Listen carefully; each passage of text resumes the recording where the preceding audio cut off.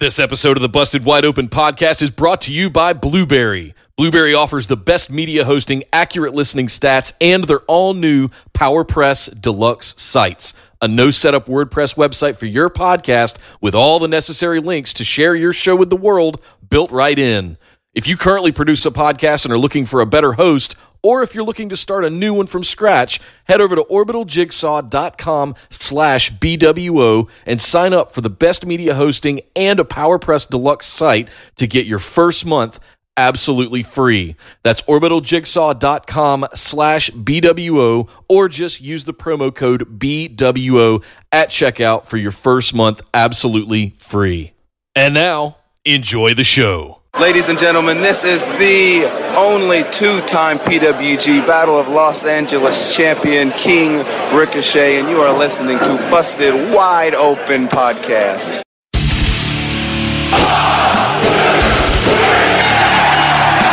You're listening to the Busted Wide Open Podcast, dropping the elbow on the hottest topics in sports entertainment and the world of professional wrestling. With your hosts, Nick Howell and Sir Ian Dangerous. Coming to you from the Orbital Jigsaw Network Arena in sunny Southern California.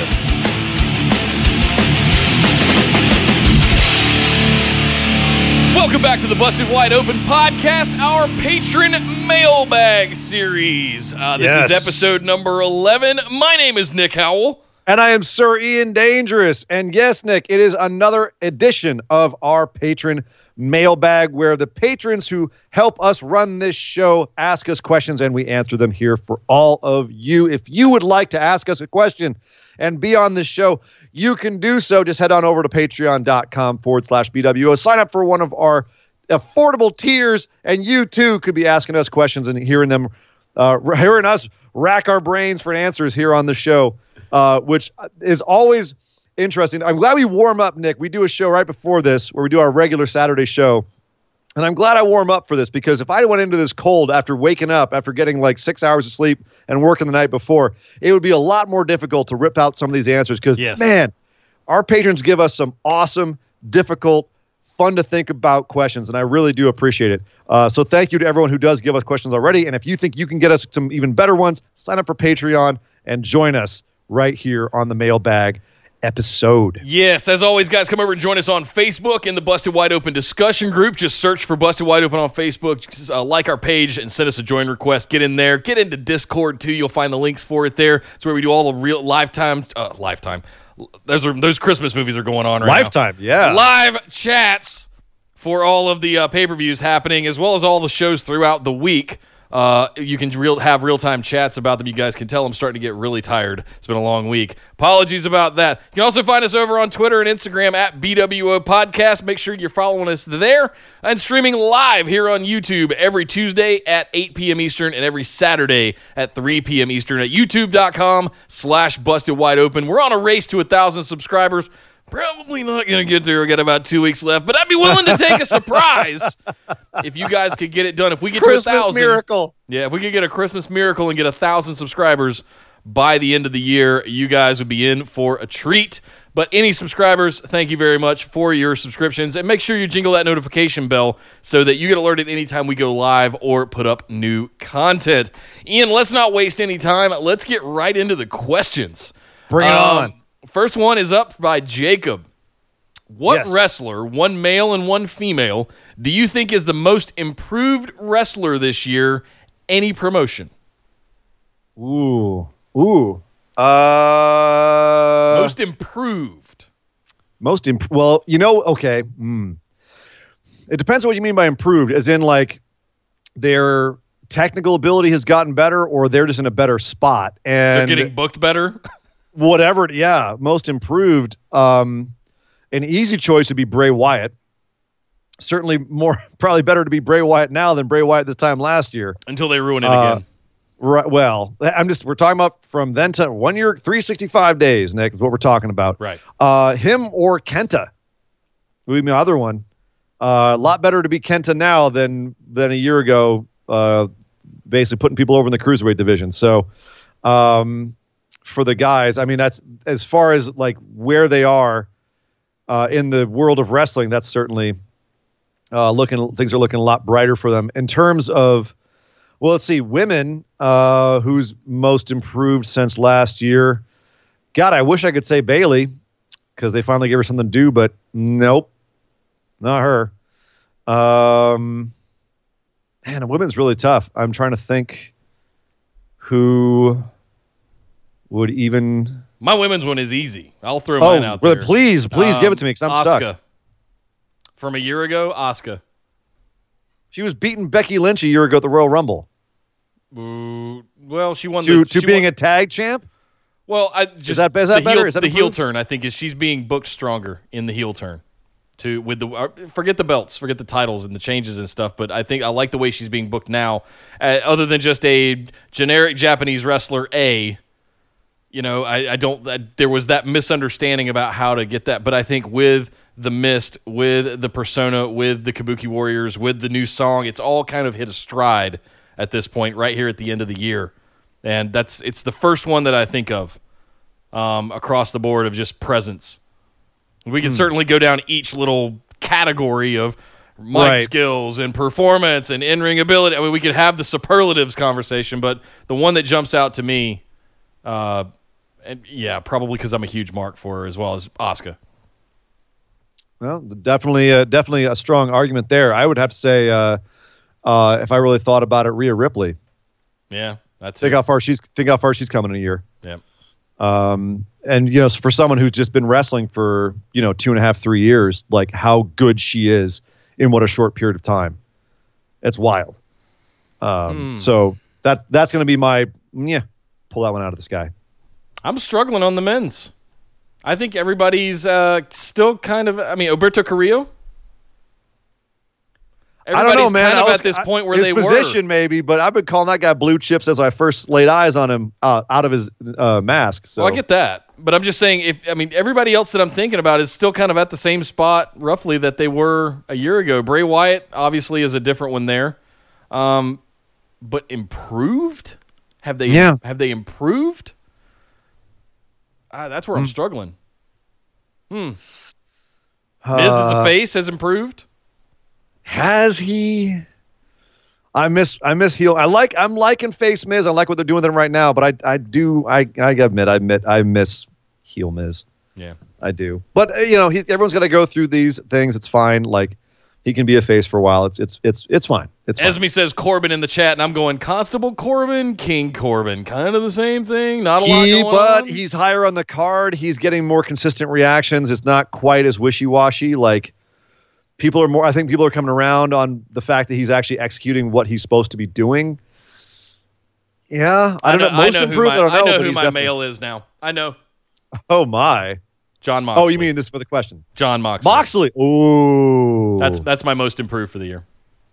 Between the G1, basically running the card on the G1 B block for the whole tournament, his presence in AEW, his appearance at Double or Nothing, all of that stuff. John Moxley. That's my favorite for the year for the men's.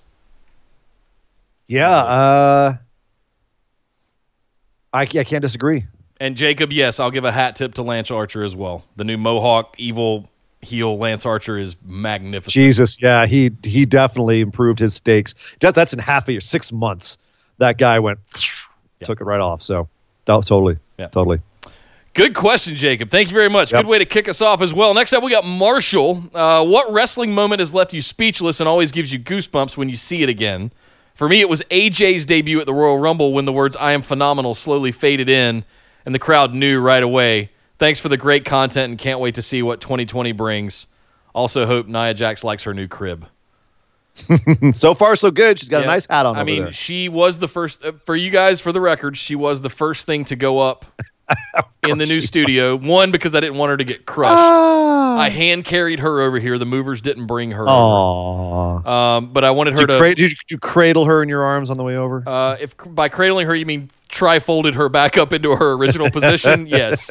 But I didn't want that crease to come back, so I had her. But yeah, she was the first thing in here that stood up.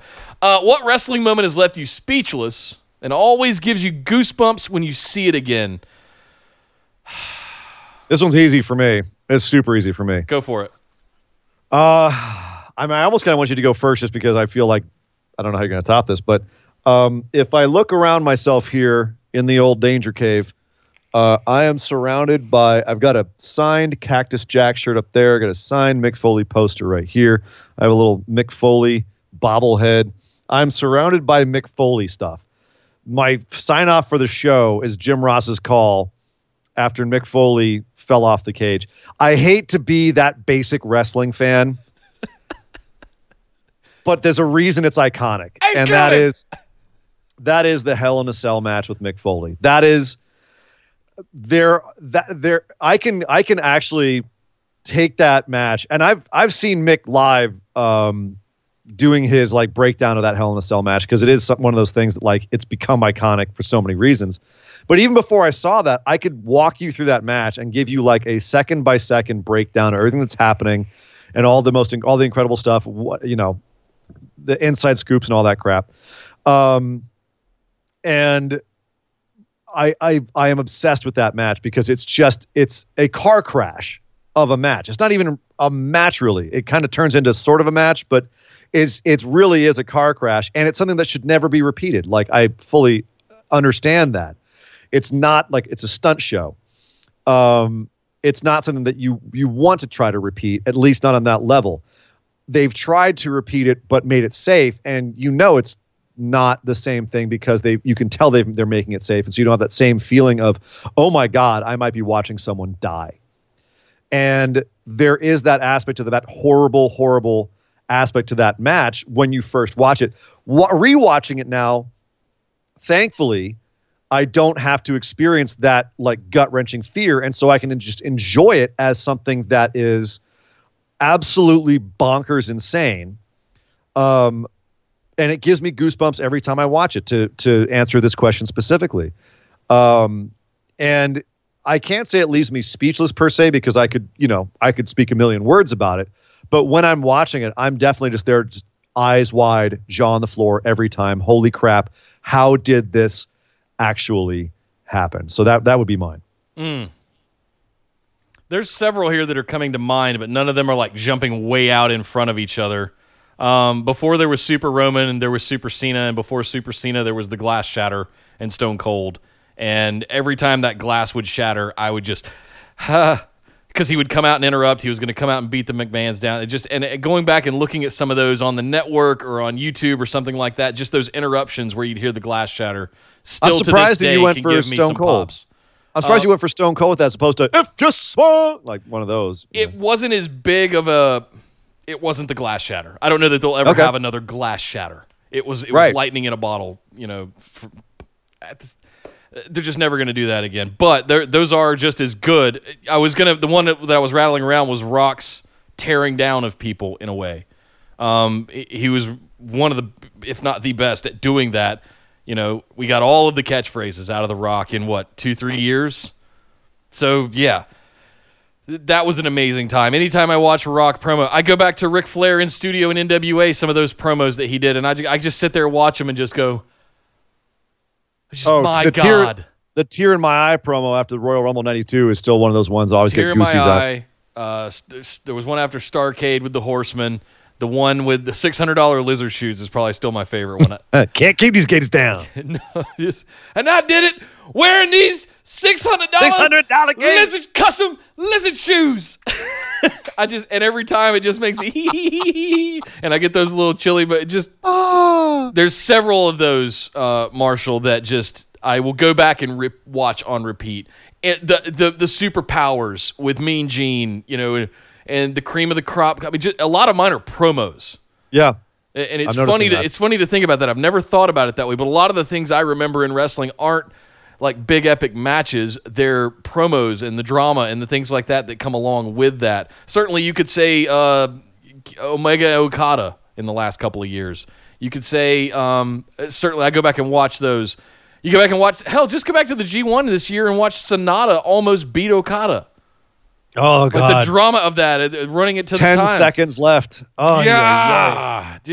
And everybody, if you were watching the G1, was all in on it. So something like those kind of moments. Sonata did beat Okada in the G1, and it blew my mind. With 10 seconds left, we thought it was going to go to a time draw 10 seconds left, he beats him, and then he loses when he gets to the title shot. But right. It was still like, oh my God, that 10 seconds left in that match. Oh my God, what a match that was. Yeah. So lots of stuff for me, I guess, are built around drama, the anticipation of something.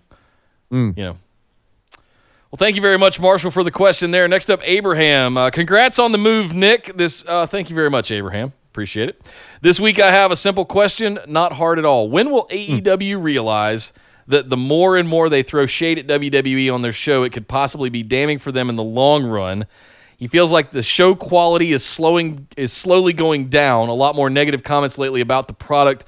I don't agree with all of it, but I think the throwing shade is starting to get old. I don't agree with this at all. Oh, wow. Okay, you like the shade. I don't consider it shade. I think we'll use this week as an example. Jericho and Moxley. Jericho using a lot of the throwbacks to the history of Moxley was super powerful for me. It really made, like, if he hadn't sat there and rattled all those off, I remember them on their own, but I wouldn't have put it all together like he did so brilliantly and make that feel that much more important and that much bigger. I think Cody coming out at Double or Nothing and slamming a sledgehammer into a Triple H throne, of course, covered in Maltese crosses. Yes, of course, that sucks. That's stupid. I haven't seen him do that since. Really? I thought it was cute. It was a little fine. But I think the quality has actually taken a bit of a turn for the better. I've felt like it's been had a bit of a screw loose as they've found their way, but I'm starting to see like actual narrative outside the women's division. I'm going to put that asterisk there. I've seen narrative and storyline developing, and we've got things that are in motion, and MJF with a ring and heel turn and on Cody, and we've got Jericho as a badass champ forming a faction. We've got things developing over time. So I'm seeing it get better. I'm enjoying it more than I did when it debuted, if I'm being honest with you. So that's my thoughts. Yeah. What do you think? Well, it's interesting because I don't know that they're throwing that much shade. There's a couple of things here and there. The worst one was the television commercial, and that was apparently TNT and not even AEW's fault. I'm not really seeing that there's a lot of shade being thrown. There's a couple of references getting thrown out there every once in a while, like little jabs in promos and whatnot, but I'm not seeing like out and out full on I remember how WCW used to go for WWE back in the day. Like they used to go for them like for the neck. And Bischoff especially. This is nothing. This is nothing compared to what those guys were doing back then. And it's fascinating to see that even with the limited amount that they're doing it, and this is not just it's Abraham either. Like I'm hearing a lot of people that are like, oh, I wish they would just not mention WWE. And it's on one hand, I'm like, yes, I don't agree with tribalism, and I'd prefer people just be able to enjoy everything, and you don't have to pick a side. But at the same time, like I don't really mind if there's a little kind of playful jab throwing here and there. If they're really going for the jugular on it and they're trying to kill each other and trying to make their fans believe that anyone who watches WWE is evil, and we're the only wrestling company out there, like that I don't agree with, and that I would absolutely abhor. Right. But like, you know, Jericho saying something like that was a bad gimmick from bad creative or something like that. You know, there's a part of me that kind of goes, oh, you know what I mean? It's relatively harmless, in my opinion, at that level. Should they base their whole creative around it on AEW? Should they base their whole brand around it? No, absolutely not. It should not even be something that's regular on TV. Like it's something that just pops up here and there. But I don't think that they're turning into that as much or even enough to say that they need to be worried about it. So I don't see it being something that's a regular occurrence, regular enough that it would be damning for them in the long run, to speak to this question specifically. Yeah. Not at the level they're doing it. I'll put it that way. Yeah. If they start doing a lot more, then yes, I could see it be something that would become a problem. But at the current level they're doing it, no. The NXT campaign commercial tearing it down was a perfect example of what you do not want to do. The wrestlers themselves taking little pot shots and jabs and things like that. Cody cutting a promo on Jericho and saying, when we used to work at that other company, there was a visible wall around the ropes. That's all harmless and innocent and fun. That's and cute. for those That's of us cute. fans that have been along for the ride for 20-plus years, we love that kind of stuff. It geeks us out because, oh, yeah, I know what he's talking about. Yeah. That's really I don't all see it a is. problem with it because it's not creating that kind of tribalism where you'd have the negativity being created between fans of the different products. Oh, they're doing that And all if you by were a fan- themselves. The fans are doing that all by themselves. That's kind of my point. They shouldn't be feeding into that specifically. No, exactly. So Tribalism never bad. Splitting aside. Enjoy. Look at the ratings this week. Exact. Right? nearly exactly the same. Is yeah. it half that amount of folks flipping, or is it the same amount of folks flipping back and forth, or picture in picture watching both on two different monitors, or how? It's because we all enjoy both products, and as we should be thankful that in 2019 we've gotten both, and I don't think that there's any kind of negativity going on really there. Thank you very much, Abraham. Marshall's pointed out in the chat. He said during the Charlotte show when we were calling Jericho a stupid dick, he came back with what? Katie Vick? That's cute, man. Come on, that's funny. Yeah. That's the kind of like little jab throwing that I think is fun. And that's how good Jericho is. Yep. That's who. Thank you, Abraham. Next up, Brian, the champ, current BWO Champ. Pick'ems champion. Brian Average, out of any wrestlers that you have had any type of interaction with or met in person, what was your I have three already. What was your favorite or most memorable interaction, and who was the wrestler? So you go first because I have to tell a story here. Oh, geez. I'm trying to think of, because I've got a couple too. Damn, I wish you'd gone first because now I kind of want to brainstorm about. Okay, which one you brainstorm out. I'll story time. Which story I want to? Because you already know yours. I don't know mine yet. Yeah. So go ahead. The first PWG show Sir Ian Dangerous ever took me to was before they transitioned to the Globe. It was at the American Legion in Reseda. No air conditioning, and they sold beer by the pitcher. So Nick loves beer, and it was really hot, as it tends to get in the San Fernando Valley during the summer. I think it was August or September or something. So like peak heat in a tiny little building with no ceilings or anything. I mean, everybody was there. It was Battle of Los Angeles, right? The finals of Battle of Los Angeles. And Meltzer was there, to put it in perspective. Like, everybody was there. So this is my first exposure to it, and it's like wood paneling walls and all that kind of stuff. I had heard about and seen PWG, but I had never gone. So, I mean, everybody was there. Ricochet, Keith Lee, Matt Riddle, Jeff Cobb, just Zack Sabre Jr. bunch of people, right? I'm sorry. It was Bolas. I mean, everyone was there. Yeah, I'm hammering these pictures. I think I had 3 or 4 of them. And about 3 hours into the event, Ian said he was looking over at me, and I was just green, and I was just going. By the way, this is in Reseda in the summer. Yeah. It was 115 degrees in this room. Yeah. The notorious sweat box. It was a billion degrees in I there. felt like I had been dipped in a pool. All of my clothing was soaking wet, and everybody was miserable. But we were all slamming on the walls and chanting, Keith Lee. Yeah. Just that place was so loud and the energy was up, and you're just like, oh my God, it's so cold and refreshing. I'm just gonna keep drinking this beer. Everything's over. I start fading at some point. Everything's over. Everybody's bailing out of that place because it's so hot. I immediately made a beeline to the nearest dumpster and just all the beer came back out. And then I went back inside and bought a T-shirt from Ricochet and got him to do the bumper that you heard at the beginning of the show today. Mm-hmm. Yeah, had a nice conversation with go. him too. Yeah, it was cool. Very nice conversation with him. Yep. Yeah. Ricochet was awesome. Yeah, Ricochet's a good dude. All those cats were good dudes, man. But that was a fun event. And thank I you had to to have stunk to high heavens of beer and vomit. thank you to Stupid Sexy Flanders for hanging out with us on that one. And actually, if you watch night 3 of Bola from that year, whatever it was, 16 or 17, you actually see us sitting up against the walls over on the side. We're pretty easy to see. With great seats. But no, that is a good one. Damn, I'm still torn on mine. Well, we got to get moving, so you can't be torn too much longer. I know. Just pick one. I know. I don't wanna. How nice Jeff Cobb smelled when you met him. Jeff Cobb did smell quite nice. Yes. I'm torn. Okay, because I've got one where it's just I want to talk really nicely about this dude. Okay, everyone, he's not really a wrestler though. This is the problem. I'm torn between two good ones. Okay. One is Josh Barnett coming to Monday Midnight Metal Madness. Cool. And he's technically, I guess he's a wrestler now, but he's known more as an MMA guy.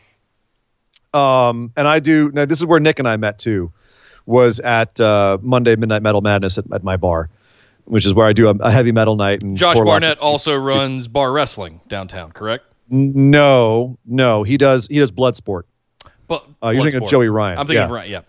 Yeah, but Barnett has been. I've seen him around a bunch of places. But Josh Barnett came in and hung out for Midnight Metal Madness. Had a bunch of requests for metal because he's a big metalhead himself, big whiskey guy himself. And he and I were talking whiskey for a while.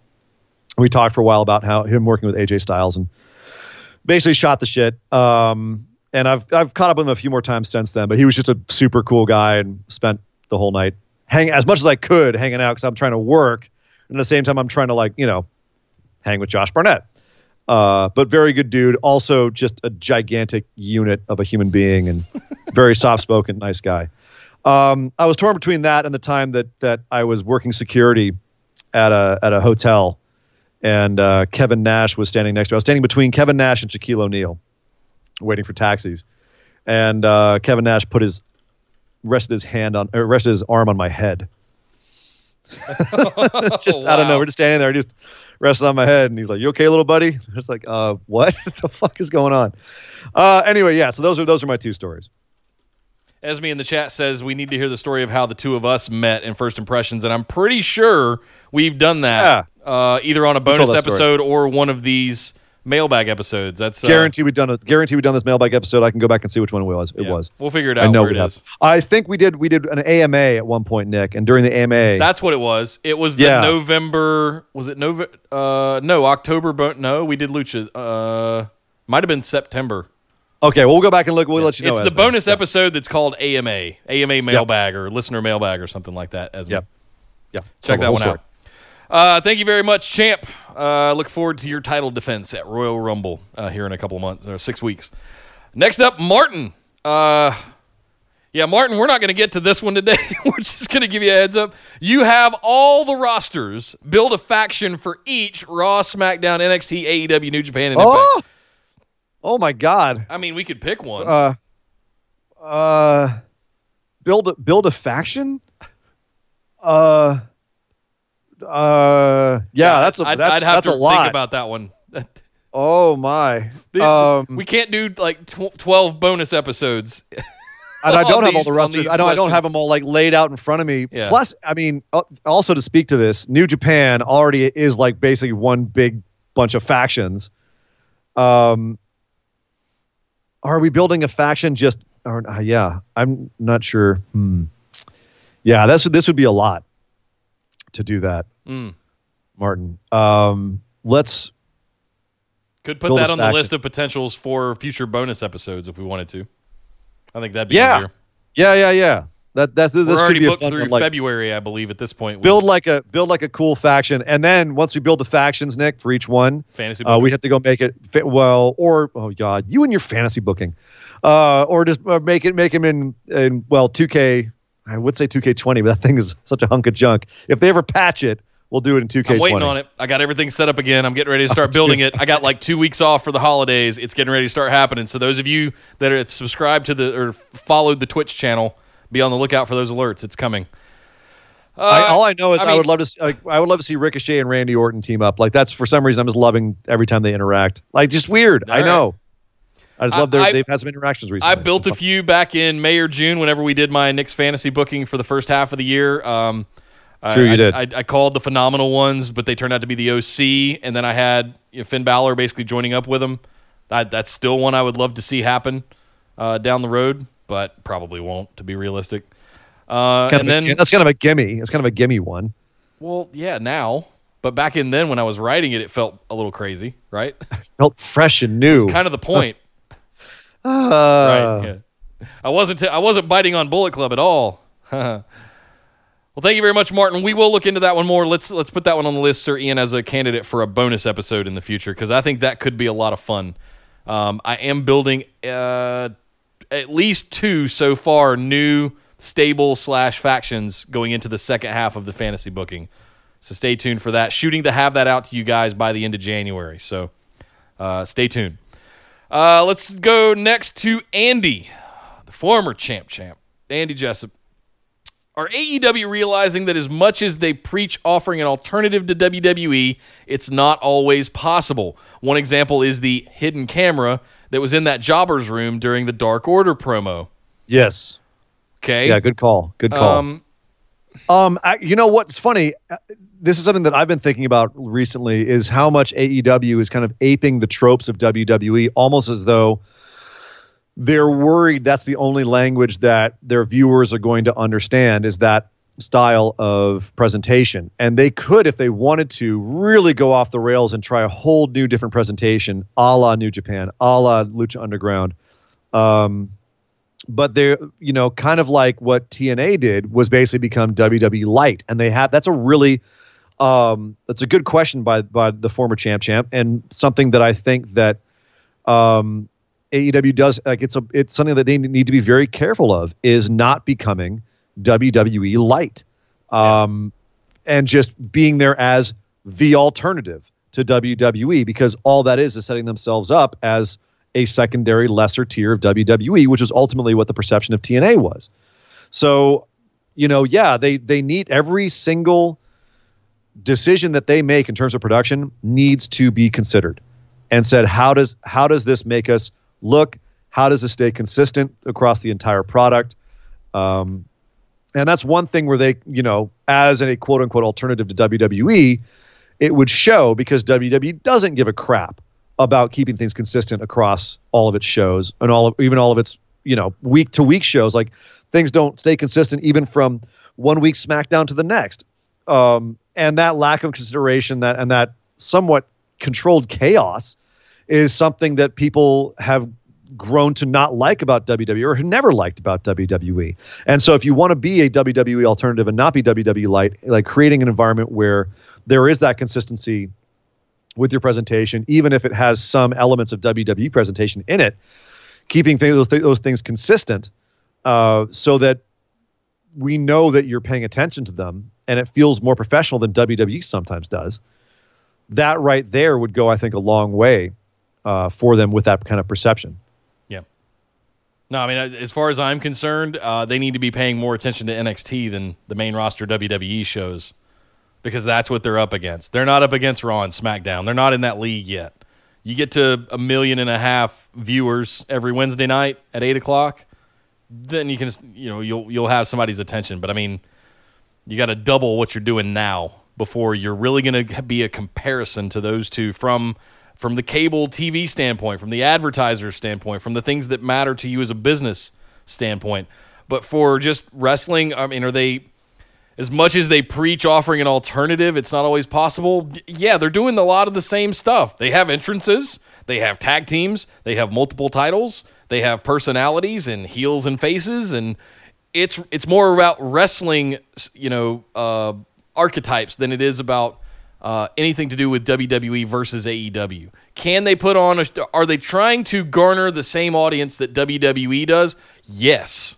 That's exactly who they're going after, and they have to be a little bit like WWE to make sure that they get that audience. The numbers haven't really shown me any trajectory one way or the other yet. They've other than the debut on TNT, they've pretty much been at that 800K mark consistently, week after week since airing. So nothing they've done has really blown the roof off the place yet, as much as they're trying. And they are trying. But we'll see what happens as we go into the new year, because, again, I want to give them time. They're figuring stuff out. Let's give them time to figure it out. Let's have this conversation 6 months to a year from now. It's good to point it out now, but, and say, okay, these are things they need to fix, and now we can look at it in 6 months and see how they're doing. Yeah, exactly. Yep. Thanks, Andy. Next up, IndieGal. We all know that matches against The Fiend leave his opponents changed. In what ways will D-Bry change? Also, please fantasy book Fiend-induced changes to the following: Randy Orton, Roman Reigns, Drew McIntyre, Woken Broken, Matt Hardy. Woken Broken Matt Hardy has already kind of been done. He was the one who did it to Bray Wyatt, and also he's out of WWE. Yep. Drew McIntyre, would love to see him fully become a psychopath and stop like just going out there and talking and just basically be a Terminator, a true Terminator. Roman Reigns, unfortunately, I think would ultimately end up being like Cena versus Wyatt at WrestleMania 30, where you're trying to turn him evil and he would just turn back into Super Reigns and everything would be fine. Randy Orton, he'd turn him back into 2007. Randy Orton would be back there giving penis handshakes to all the writers and cheating on his girlfriend and or wife and getting hit for PEDs. How will Daniel Bryan change? Was that the original question? I just went off on a little. Yeah, the Fiend. In what ways will Daniel Bryan change? Obviously, he's going to have less hair, I think. I think that's the implication. Yeah. I would love to see Daniel Bryan come out as like the Fiend's apprentice or accomplice. You know what I mean? Like come out shaved, totally shaved, bald, no beard, no hair. Comes out like Bryan Danielson or like early Daniel Bryan, Nexus Daniel Bryan. And he's just like evil machine. Yeah. How he's kind of been up until now, like very few, like no expressions, little to no expressions.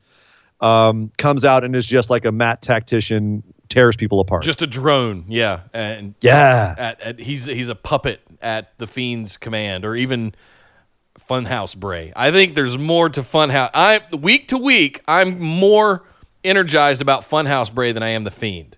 The Fiend is kind of like a one-trick pony, right? Might be an unstoppable force, but look at everything Bray's doing with Funhouse Bray. I love that, even how Funhouse Bray was like, you can train yourself not to feel pain. Like as if he explained why Fiend is invulnerable. Like, good stuff. Yeah. And if you had basically like Demon Daniel Bryan, not literally like Finn Balor, but like same kind of idea where he's just, like you said, evil puppet Daniel Bryan. Mwah.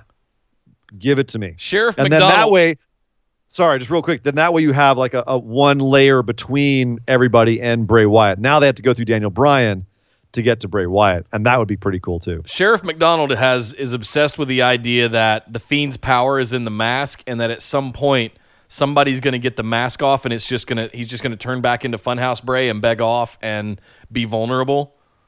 And I think that would be cool, but it's got to be the end thing. Like it's got to be Roman Reigns at WrestleMania that gets the mask off somehow. It's got to be a big effing deal if you're going to do that. I would have held off on doing that for anything with the Fiend. Like we've said, they just keep it in your pants, but they haven't. Just keep him the hell away from Roman Reigns is all I ask. Exactly. Keep him the hell away. You're just going to bury him for a Superman punch. Jesus Christ. Don't do it. So, yeah. Thank you very much, Indy. Oh, she snuck one more tiny question. What am I supposed to get about Kenny Omega from his Tron? Thanks. He loves Japan. Yeah, he loves anime and video games. He is alone in Japan. Yeah. I don't know. There's a lot. What are you supposed to get from anybody in AEW from their Trons? There's a lot of haphazard Trons. Yeah. I feel some that are on the nose. Yeah. What do you get from Moxley's Tron? It's a lot of black and white footage of barbed wire fences and dogs barking, and I mean that's kind of it's more relevant to him than his Tron was in WWE, where it's a spinning thing. He's crazy. It's a spinning thing. The lunatic fringe. Yeah, which is even then that was more relevant to him than Seth's. Why is Seth's static and fire? What is he burning down exactly? What? Who is he? Okay. Yeah. We're not going down that rabbit hole again. No. Thank you very much, Indy Gal. Next up, Esmeralda. She just asked if she could change her question. She's in the chat right now, God, okay. And she said she would like to change her question. Can I do that? All right, we'll come back to you. Yeah, go ahead and post it in the chat. We'll come back to you, Esme. We'll do Sean next up. We get Nick's fantasy booking. Are we going to get Ian's? So give me your top 3 to push in 2020 for AEW, Raw and SmackDown, and NXT. So basically AEW, main roster, WWE, and NXT. What are your top 3 to push? Male and female, I assume. Raw, Ricochet, Drew McIntyre, and trying to think who else is on Raw right now. I'm going to be mad if you leave your boy out. Humberto Carrillo? He was sitting there like on the side. I'm like, I'm hanging on to him, but I've already got Ricochet going on. Yeah. No more room for White Ranger, huh? No, I'm like, do I give it to him or do I give it to somebody else? Yeah. Just making sure. I mean, because there's Kevin Owens. I'd want to see a real push for Rusev, like not this crap that they're doing. Here's the thing. Okay, here you go. I would actually say Drew McIntyre, Ricochet, and Andrade, because Humberto's got plenty of time. He's young. We can build him. Who do you really push? Andrade. He's ready. He's ready to go right now. Has been for a year, frankly. Mm-hmm. If I'm being honest. Push that man. Push that man. Pay that man his money. Pay that man his money. As far as SmackDown, who do I push? I don't know. I'm not. SmackDown's roster does not blow me away. Yeah. In terms of like. And more, I should say, like, I feel like everyone's kind of in the position that they really should be. Nakamura is the IC champ. They're just not really doing everything I want them to be doing with him, but he's in the right position. Gable and Ali are at least out there getting looks, if not getting huge pushes. That's fine. Roman's at the top of the card. No shock there. The women's division over, like, it's tough because all the women I would want to push her on Raw, like push Asuka. I'd push Asuka to the frickin' moon. But there's no one on SmackDown, the women's division, that I'm like, you got to push her. Maybe Sonya Deville. I'd push Sonya Deville more than she's getting pushed. I think she's got a lot of potential that there are people they're just not working with. But there's not really anybody else on Smack. Like Daniel Bryan, Daniel Bryan and Bray and what's going on there is already happening. So yeah. I'm not too mad at that. NXT, who would I push the crap out of? Io Shirai. Yeah.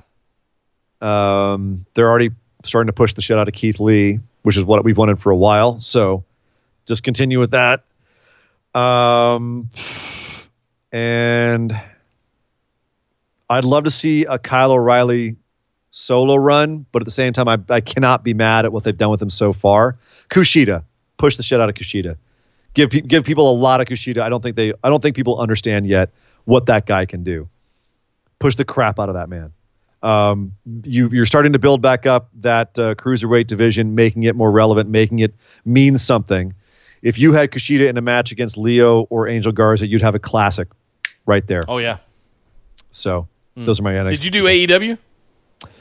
I don't suppose that I did. Who would I push out? Push in AEW. I think they're pushing all the right people so far. Yeah. Moxley should be the top, along with Kenny Omega, Pac. Like everyone is in kind of the right place. There's no one I feel is not in the right place in AEW. I don't like what they're doing with the Lucha Brothers in terms of their characters. I think they're doing the wrong things with them. But everyone else I kind of feel is in the right place. I really don't have anyone in AEW that I would push over anybody else with where they're at with everything right now. I can't really complain about their booking right now in AEW. If it wasn't clear last week, we're very high on Chris Statlander. But I feel like she's getting that push. She's on the precipice of getting that push. I think she's about to explode. Yeah. I think she's going to win that. She's got that match on Dark, and if she wins, she's number one. She's got to face Britt Baker for number one contender. So I have a feeling she's going to get that push, man. Yep. I think Britt had her chance this summer and has kind of squandered. It's just not worked out.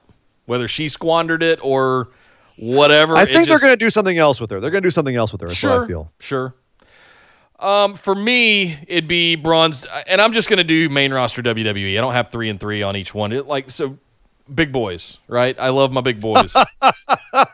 Nick likes big sweaty man. I'd like Braun Strowman to actually have a real, legit feud / program for a major title. I got really excited at the idea of him taking the Intercontinental title off of Shinsuke Nakamura here recently, until he got injured. So we'll see if that can circle back around once he gets back and healthy. But yeah, I'd love to see that dude have a big program. Hint, hint, wink, wink. I agree with you on Drew McIntyre. He's ready. He was ready the moment he stepped into the main roster of WWE. That dude was an NXT champion. And by God, he looked great with it. And So Andrade took it off of him, hurt his bicep, and he just showed up one day as a psycho Scottish heel. He's the Scottish psychopath. Oh, I feel like he had to work his way back into Vince's graces or something. Like he's got to reprove himself or something. I don't know what the hell they're thinking. That like we're talking on the main show today about Kane and Luchasaurus, people who can just stand there. They're giant, just beasts of human beings, and they just capture you when you look at them. Drew is exactly like that. Yeah. With how he's built his body. Yeah, and I'd love to see Asuka return back to prominence. I mean, I want her to be in this heel form. I want her to stay evil Kana. Like, I want that with the paint and the poison mist and all of that stuff. I want that to be hers. And I want her to just absolutely run roughshod over the entire women's division. Yeah, and it doesn't have to be like the unstoppable, unbeatable Asuka from NXT because they've done that, and I understand that they don't want to repeat history, but at the same time, you can have her be more fearsome and not use the mist every damn match. Yeah, sure. Now, I don't want it to be the thing. I don't want it to be her finishing move. I want it to be the thing that she uses when she's getting beat down and she can't get an edge. She uses that. It triggers it somehow like that, right? So, yeah, it can't become tropey like a finishing move or a specialty move. For AEW, I'm going to go. I agree with you mostly. Everybody's kind of where they need to be. I'm at this point where I'm going Darby Allin. I feel like he's already getting there. I feel like he's getting a push. He's like right where he should be. He's about to team with Cody. He's already there. Absolute top. Chris Statlander, I'll throw in there as mine, just right there as And you know what? As much as Orange Cassidy is divisive and controversial, like I feel like they're doing with him what they should be. Not too much of him, just enough to be fun. Not so much that you're like, oh my God, so much Orange Cassidy. Yeah. Do you know what I mean? Like they're kind of doing all that stuff pretty well. Yeah. Again, my only grief is the Lucha Brothers and the women's division as a whole. Yeah. So I agree with you definitely on the women's division. So yep. All right. So what am I? NXT. Yeah. Again, everybody's kind of where they should. Where's Johnny Gargano? I know he's hurt, but I mean, He's hurt. Yeah, he's going to come back into a feud. Let me ask the question a different way. What's he going to come back to?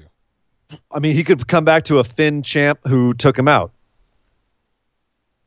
He could reform DIY. There's a lot he could do when he comes back. So we'll see what happens with him. But as far as who should get pushed, obviously Keith Lee's getting that push right now. I would one honorable mention, Buddy Murphy. I'd love to see Buddy Murphy. Alistair and Buddy. Like both of those guys are like a perfect matchup. Something. I want to see them do something cool, but they're probably going to get relegated to the pre-show. Let's see what happens in 2020. But hot take. Yeah. I don't want to see Alistair Black on the main roster anymore. They obviously don't know what to do with him. Bring him back to NXT. Wow. Bring Alistair back to NXT and push him there. Wow. Done with them on the main roster. They obviously, every fear that I had about him being on the main roster has come true. Every nervousness I had about Vince not understanding him has come true.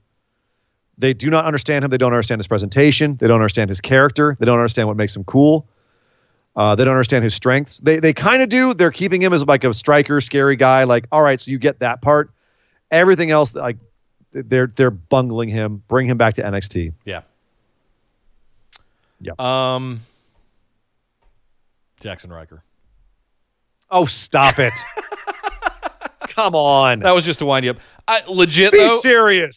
The tag team division is a little bit sparse in NXT right now. I would like to see the Forgotten Sons be taken a little bit more seriously because we need it. It's needed. So my phone just yelled at me. I said, be serious. And my phone just started screaming at me, I am Siri, but I am serious. You don't call me Shirley. Shut up, Apple. God, you got Dog Ziggler and Siri over there. Just tell you. Dog Ziggler's being very good today, aren't you, boy? Yes. Well, thank you very much, Esme. No, that was Sean. We got to go back to Esme's question, which was, with all the horror stories that come out of WWE from wrestlers and staff, plus the declining product restrictions and work schedule, why do wrestlers still want to go there? Money and consistency. They still pay, and it's funny because if you read Meltzer, he actually talks a lot about, relatively speaking, in the sports world, how little percentage-wise the wrestlers get from the company. They get less than 10%, it's like around 6 or 7%, whereas NFL players get half of all the revenue in the NFL. NBA players get 49% of all the revenue in the NBA. MMA, between 18 and 20% of all the revenue goes to the fighters. WWE, it is in the single digits of all the revenue from WWE goes to the wrestlers, and yet they are still the best paid wrestlers in the world on average. The only place that comes close is New Japan. And they build massive followings on social media, which leads to promotions, opportunities, and sponsorships, and endorsement deals, and all kinds of stuff. That's a new thing that they're allowing them to do is Triple H. And actually, I saw an interview with, I think it was Matt Bloom and Triple H, talking about how in the PC, they're not just preparing them for their life in the WWE, but post-WWE. Yep. How to build a brand for yourself that then can last outside of the WWE. You can have stuff afterwards. Xavier Woods is someone who really preaches that, where he's creating his own stuff outside of WWE, and if he ever leaves or has to retire, he's got something to fall back on. Yep. The exposure in WWE is unlike anywhere else.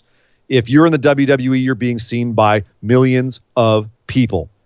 Even if you're not on TV. Even if you're not on TV, millions of people will still know of you.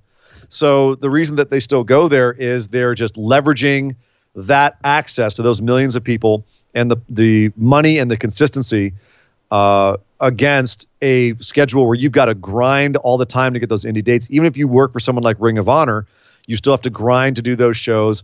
They don't do as many. The contracts are nowhere near as big. They're minuscule. We're talking like $55,000 for their top stars kind of thing. Yeah. Would anybody know who Jon Moxley in AEW was? Some dude in jeans and a leather vest. If we hadn't watched The Shield for 5 years, 6 years, I think in WWE. More so, Nick. Would anyone would Sean Spears be as big of a deal? Do you know what I mean? Like that's more example. He was a enhancement guy at best in WWE, a journeyman, and now he's a guy that comes out in AEW. And right off the bat, when he came out in that Rumble, everyone was chanting for him. He turned on Cody. He was able to become a big deal because he had that cachet from WWE. Just being a minor WWE star, Cody coming out as a relatively minor WWE star automatically had cachet on the indies. Yeah. So you spend time in WWE, it does look really good on your resume. It can help you build money. And the people that are just sitting there and catering are still picking up six-figure checks just for hanging out and catering. And for some people, if you're living in a 3-bedroom house in nowhere, Wisconsin, you can make a damn good living on just sitting and catering, making six figures. Yeah. So I can see why that would be something that get to travel the world. You're constantly on the road. I'm one that can attest for the glamour of road life. It's not glamorous at all. You do it for 20 years, you're set for life, though. There you go. So, you look at a guy like Heath Slater. That guy's going to do it, and he might actually be able to transition into being a road agent for WWE and have a peaceful life the rest of his life. You know what I mean? Like, for some people, that's fine. Yeah. And for all of us that are sitting here on the sidelines going, "Why don't you push them more?" Maybe they just don't care, and they're happy with where they're at. Maybe they're in the back eating Otis's Christmas spiral cut ham. I would have picked that crap off the floor and eaten it. I'm hungry right now. Yeah, me too. Even thinking about it. Yep. I now know I'm going to go get ham for Christmas dinner this year. I now know. According to Cartman, that's what Christmas is all about in the first place: presents and ham. If you've seen The Spirit of Christmas, you know what I'm talking about. Thank you very much, Esme. I do want to call back to one thing Sean said that I didn't get to in his question. Cheers to a solid 2019 and a skeptically optimistic 2020. Looking forward to where the show goes and the endless possibilities for you guys. Thank you very much, I don't have any Sean. booze on me right now, but I'll cheers you with my big Kool-Aid cup of water. Thank you, Sean. Next up, Will. With some of the WWE stars receiving releases as of late, do you think WWE already thinks AEW won't be competition given the ratings lately and are not worried about their releases making any significant impact? Seems like the no-fire rule that was referenced all year is going away. It's not even that it was a no-fire rule. It's like, let's try to avoid it if we can, because they know it's going to happen at some point. Yeah. It's just going to. And all the people that were released, except for Ascension, I believe, requested their releases. Correct. Luke Harper requested, Sin Cara requested. Me out. Yeah.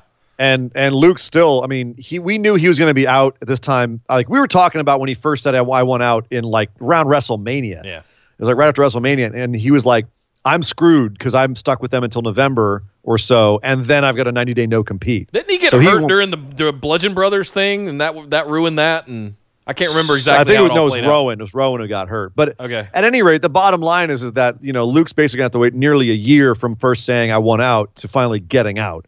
So he's done the time to get out of this contract. Yeah. But at the same time, I think WWE still is trying their best to not release guys, but some people are just going to fall through the cracks. I don't even think it's about being worried or not worried about AEW. They see them as competition, but it's a limited amount of competition. It's not like AEW is going to bury WWE, at least not right away. And it's not like Luke Harper is that big of a piece if we're just singling him out.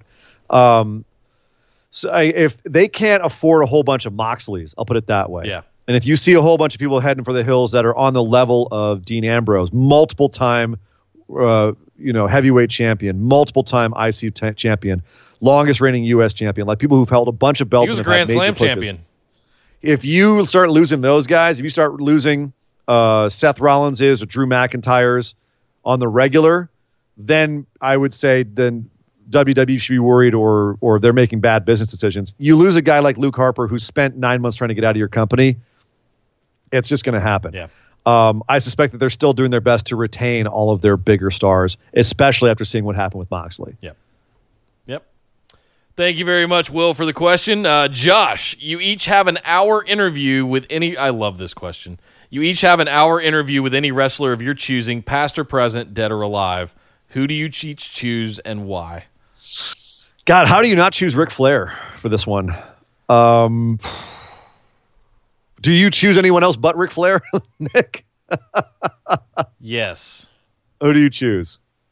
I'm going back to trying to think about who sort of the godfathers of wrestling would be, like a Bruno or a Harley Race or even Vince Sr. and like understanding Luthez or Gagne, Vern Gagne, or just 70s guys that really like Buddy Rogers. What we know of modern wrestling today really started in the late 70s and early 80s, and kind of it's been a 30 to 40 year run there. But yeah, the guys that were really Vince Sr., Vern Gagne, Harley Race, Bruno Sammartino. I'm not talking about the superstars themselves. The guys that were. I mean, I would love to sit down for an hour with any of those guys and just go, "How'd you guys do it?" I'll throw someone out there. Someone who had an insane career, went all over the place. Japan career, huge career here in America. Started up a couple different federations that were like built on his back. And that's a man whose shirt I'm wearing right now. That's Terry Funk. Yeah. I'd love to do an hour-long Terry Funk interview. Dusty would be brilliant. Just to get into that guy's head for an hour. Mm-hmm. Sure. Absolutely.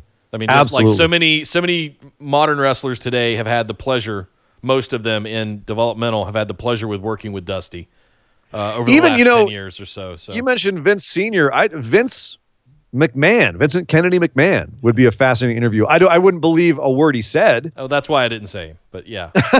But I'd be fascinated. His dad was against the unification of the territories nationwide. Of course he was. Because he wanted to keep his own little fiefdom and everything, but Vince Jr. saw the bigger picture. But it was also, that was Omerta, man. You didn't do that. You didn't go against your boys. Yeah. Like you talk about, who was it? It was, Abraham. It was Abraham Castillo last week who said something about the Godfather, right? That was Vince McMahon was Michael Corleone. He went out and killed all the other families and unified all the families under himself. Like that is the most Godfather thing that you can unless you go to the mafia. That's the most Godfather thing that's happened. He made him an offer they couldn't refuse. Well, he did. Yeah. He bought them all up. He destroyed them and he bought them up. He bought their TV time, took their market, and ate them up. That's what he did. So, yeah, that would be fascinating to just talk to him just about that era. Yeah, how'd that go? Yeah, exactly. That time period specifically in the mid-'80s where what was the early memories that you have of conspiring against your father to buy out his company? When did you get the idea to when go did you decide to buy out your father's company? Well, my father said, never be a performer and never buy out the other companies. And at some point I said, screw that to both of them. Nope. I'm going to do everything my dad told me not to do. No, I think Bang blondes. Before Vince came around, I would want to talk to all the guys that like preceded him. Mostly because it's before my time. But I would want to understand like how we molded this, because a lot of it is Vince Jr. But a lot of it was also set in motion with the territories and things that were going on in the 70s and 80s before Vince bought out his daddy. So, yeah, that would be mine. Several of them in there, actually. Any other ones you want to throw in there, Sir Ian Daniels? I've heard some interviews, some shoot interviews with Roddy Piper, and he never got he never got time enough to do enough of those. But that guy had some stories. Good Lord! I've actually been watching some, you go online sometimes and you see like on YouTube, they're now a lot of these guys are having, excuse me, a lot of these guys now are getting out there and doing shoot interviews because they're finally allowed to. And it's really fun to see that. Some of the guys that have been getting out there and talking about it. So I wish I'd heard Roddy Piper.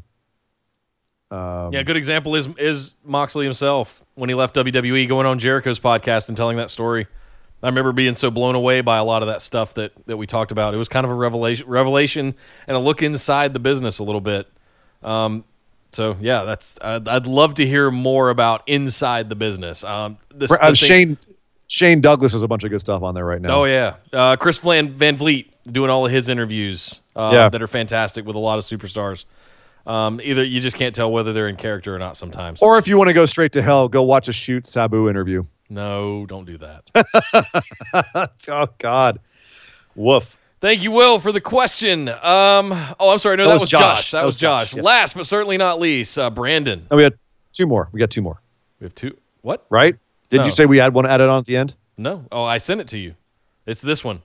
Brandon's question: Darby Allin's ceiling in AEW. What is it? Well, didn't Darby's ceiling AEW champ, heavyweight champ. That guy could go all the way if he keeps going the way he is. And the audience keeps connecting to him the way that they have been. You could strap him in a year or so. You absolutely could. One of the very few smaller guys I think you could do that with. I think he's one of the ones that could go up once Cody and MJF work their shit out. I think Darby might get to MJF before, or if not before, immediately after Cody. Now that we've seen Darby come out and sort of align with Cody after this week. I have a feeling the AEW is going to treat their championship the way that New Japan does, where it's a very select group of people that get it. I'm not talking about the championship. I'm talking about the ring. Yes. Oh, for sure. Yeah. Darby and MJF. For sure. I could get behind that. But yeah, I agree. It's the sky's the limit for Darby Allin. There are no like big insurmountable super dudes in AEW yet. Like Luchasaurus you could put in there, but I'm talking about like a Braun Strowman. There's not a monster in AEW and yet. I don't see Luchasaurus as champ. And that's just because of his gimmick, to be honest with you. But Darby, with his gimmick, I see him being champ. That could be some big inroads for the Hot Topic crowd, if nothing else. Yeah. Which is, they need to get more teens watching that show. Yeah. So he could definitely be it. You were right. We do have one more. Austin snuck one in at the last minute. Hey guys, still in love with this podcast, just like Baron Corbin loves dog food. You dump it on your enemies? What? Not sure I understand. Okay.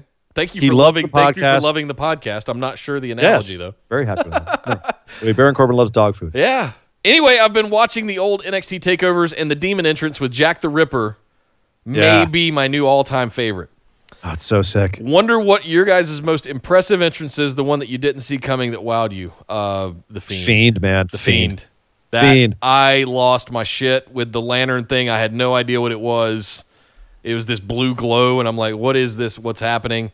I will say I don't like the constant of the lights. That thing. Just give me the one big Viking horn sound. That pong. That it just echoes throughout everything. Make that his glass shatter, for lack of a better word. There's one big horn, a brown note, pong, that just happens and just kill the lights. Comes out and everyone poops themselves.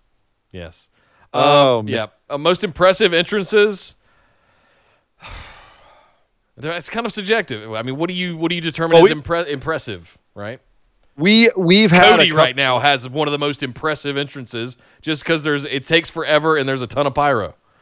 So usually it's funny because a lot of times on main roster, at least these days, and we could go back and talk about like old OG entrances and people who had fantastic entrances back in the day, and there's a lot of those, but these days they don't often have quote special entrances unless it's WrestleMania, which means of course I have to call out Rusev on a tank because Rusev on a tank. Yeah. And they've had a bunch of great all-time great entrances at WrestleMania. I still I chuckle every time I think about like Shawn Michaels and his Angel entrance versus the Undertaker's Devil entrance. Ooh. Undertaker coming out with all the hands coming up from the ground. That's an all-time great. But if we're talking about one-off entrances that surprised you because you hadn't seen anything like it before, NXT is doing it a lot, and New Japan does it at their big shows too. Wrestle Kingdom, they have big entrances. Marty Scurll at Wrestle Kingdom 12, where he came out with the wings. Like he comes out, he turns on the wings, unfurl, and he's got the mask. Oh, that was a sick one. What other special one-off ones? The Viking Raiders had a really sweet one. Oh, Drew McIntyre with the pipes the in pipers, NXT. Yeah. Shinsuke Nakamura with the violinist. I'll throw a hat tip to Triple H with the Terminators. I thought that was pretty cool. I hated the Terminators one. Damn it. He's had some good ones, but the Terminators one was not one of my favorites. I like Terminator. I know you do. I know you do. Terminator. What other really cool ones were? Well, Shawn Michaels coming out of the roof at WrestleMania is an all-time great. And yeah, Balor with the demon entrance. I mean, who doesn't? Yeah, love that's that? how we started. Pong, pong, pong, pong. Just and it's coming. Just oh god, it's the. I'm trying to think. It's the demon. What other? I'm off the top of my head. I'm trying to come up with great entrances. What about some women? Let's give a nod to the ladies. What are some of the best women entrances? I mean, we don't have a lot to pick from there, though, Nick. No, that's the problem. Is we don't have the kind of epic entrances. Even Charlotte with all her pomp and circumstance at WrestleMania.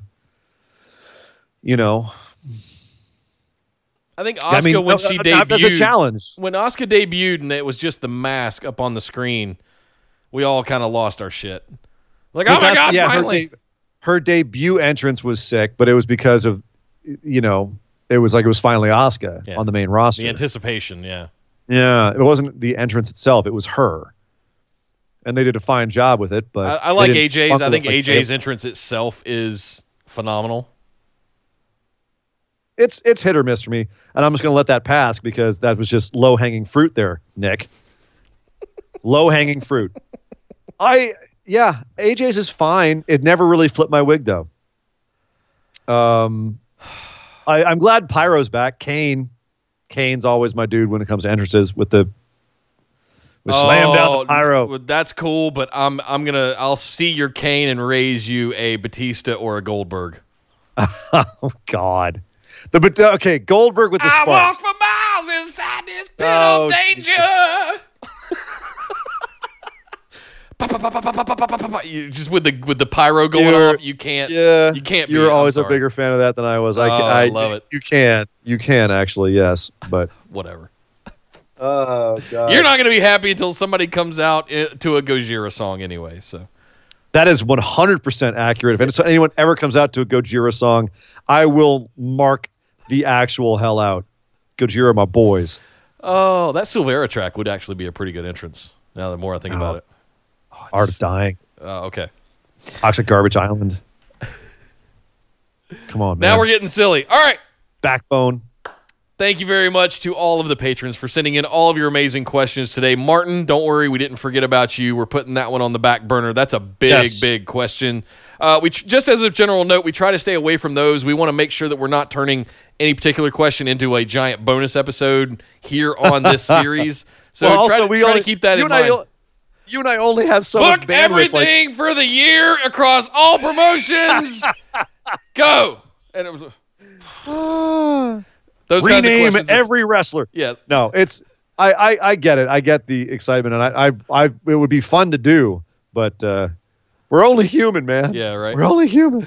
I have to eat today, so at some point. Eating would be good too. This is all I've had is some water. Yeah. Thank you very much to the patrons, to all of you for getting all these questions in every single week. We hope you guys are loving this series. We certainly are, and it gives us some extra great content on YouTube for people to listen to and listen through, get our perspective on things, and you get some fun stories out of the side of it. It's not always just our markery, right? So it's always a good time. Be sure you're following us over on Facebook and you're in the Busted Wide Open discussion group. You can also find us on Twitter and Instagram at BWO Podcast. We stream live here on YouTube every Tuesday at 8 p.m. Eastern and every Saturday at 3 p.m. Eastern, as well as doing this show around 5-ish Eastern for the patron mailbag. And we thank you guys for joining us. Make sure you subscribe to the channel at youtube.com/BustedWideOpen and jingle that little notification bell so you get alerts anytime we go live or put up new content.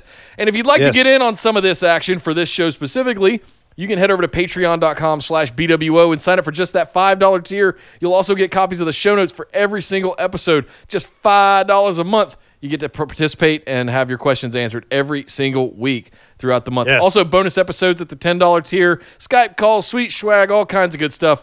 Patreon.com/BWO. And Nick, a quick announcement before we go. We have to let everybody know we will be taking a small Christmas break. So if we are not here for all of our next few shows, that's because it's the holidays and we just have to take some time off. We will be doing our Tuesday show coming up here on the 17th. And then we will be off Saturday the 21st and off Christmas Eve the 24th. Back on the 28th, but we will be off again New Year's Eve on Tuesday the 31st. So that's our schedule. Don't worry, we will post in the Facebook discussion group. We will repeat it again. We will be taking a couple of shows off, and we appreciate your patience with that. It's the holidays, y'all. Holidays. Come on. Yeah, it's the holidays. Yeah. But we will be trying to keep you updated as much as possible. We will still be active in the groups and the Discord. But yeah, so off Tuesday the 17th. Excuse me. We're Tuesday the 17th, off the 21st, off the 24th, off the 31st, but we'll be here the 28th for a big old Saturday show where we're recapping all the stuff we missed. Yeah, thanks, it's gonna be madness. Calendar, for putting 2 major holidays on our stream schedule. Swear to God, Nick, it's not Calendar. Fair. It's not. Calendar's taking a shoot. Guys, my name is Nick Howell. You can find me on Twitter at Data Center Dude. And I am Sir Ian Dangerous. You can find me on Twitter at Sir Ian Dangerous. But by God! Would somebody stop the damn match? This show is part of the Orbital Jigsaw Network. For more episodes, subscribe to us on iTunes, Google Play, or Stitcher Radio. For details and show notes from each episode, check us out, orbitaljigsaw.com.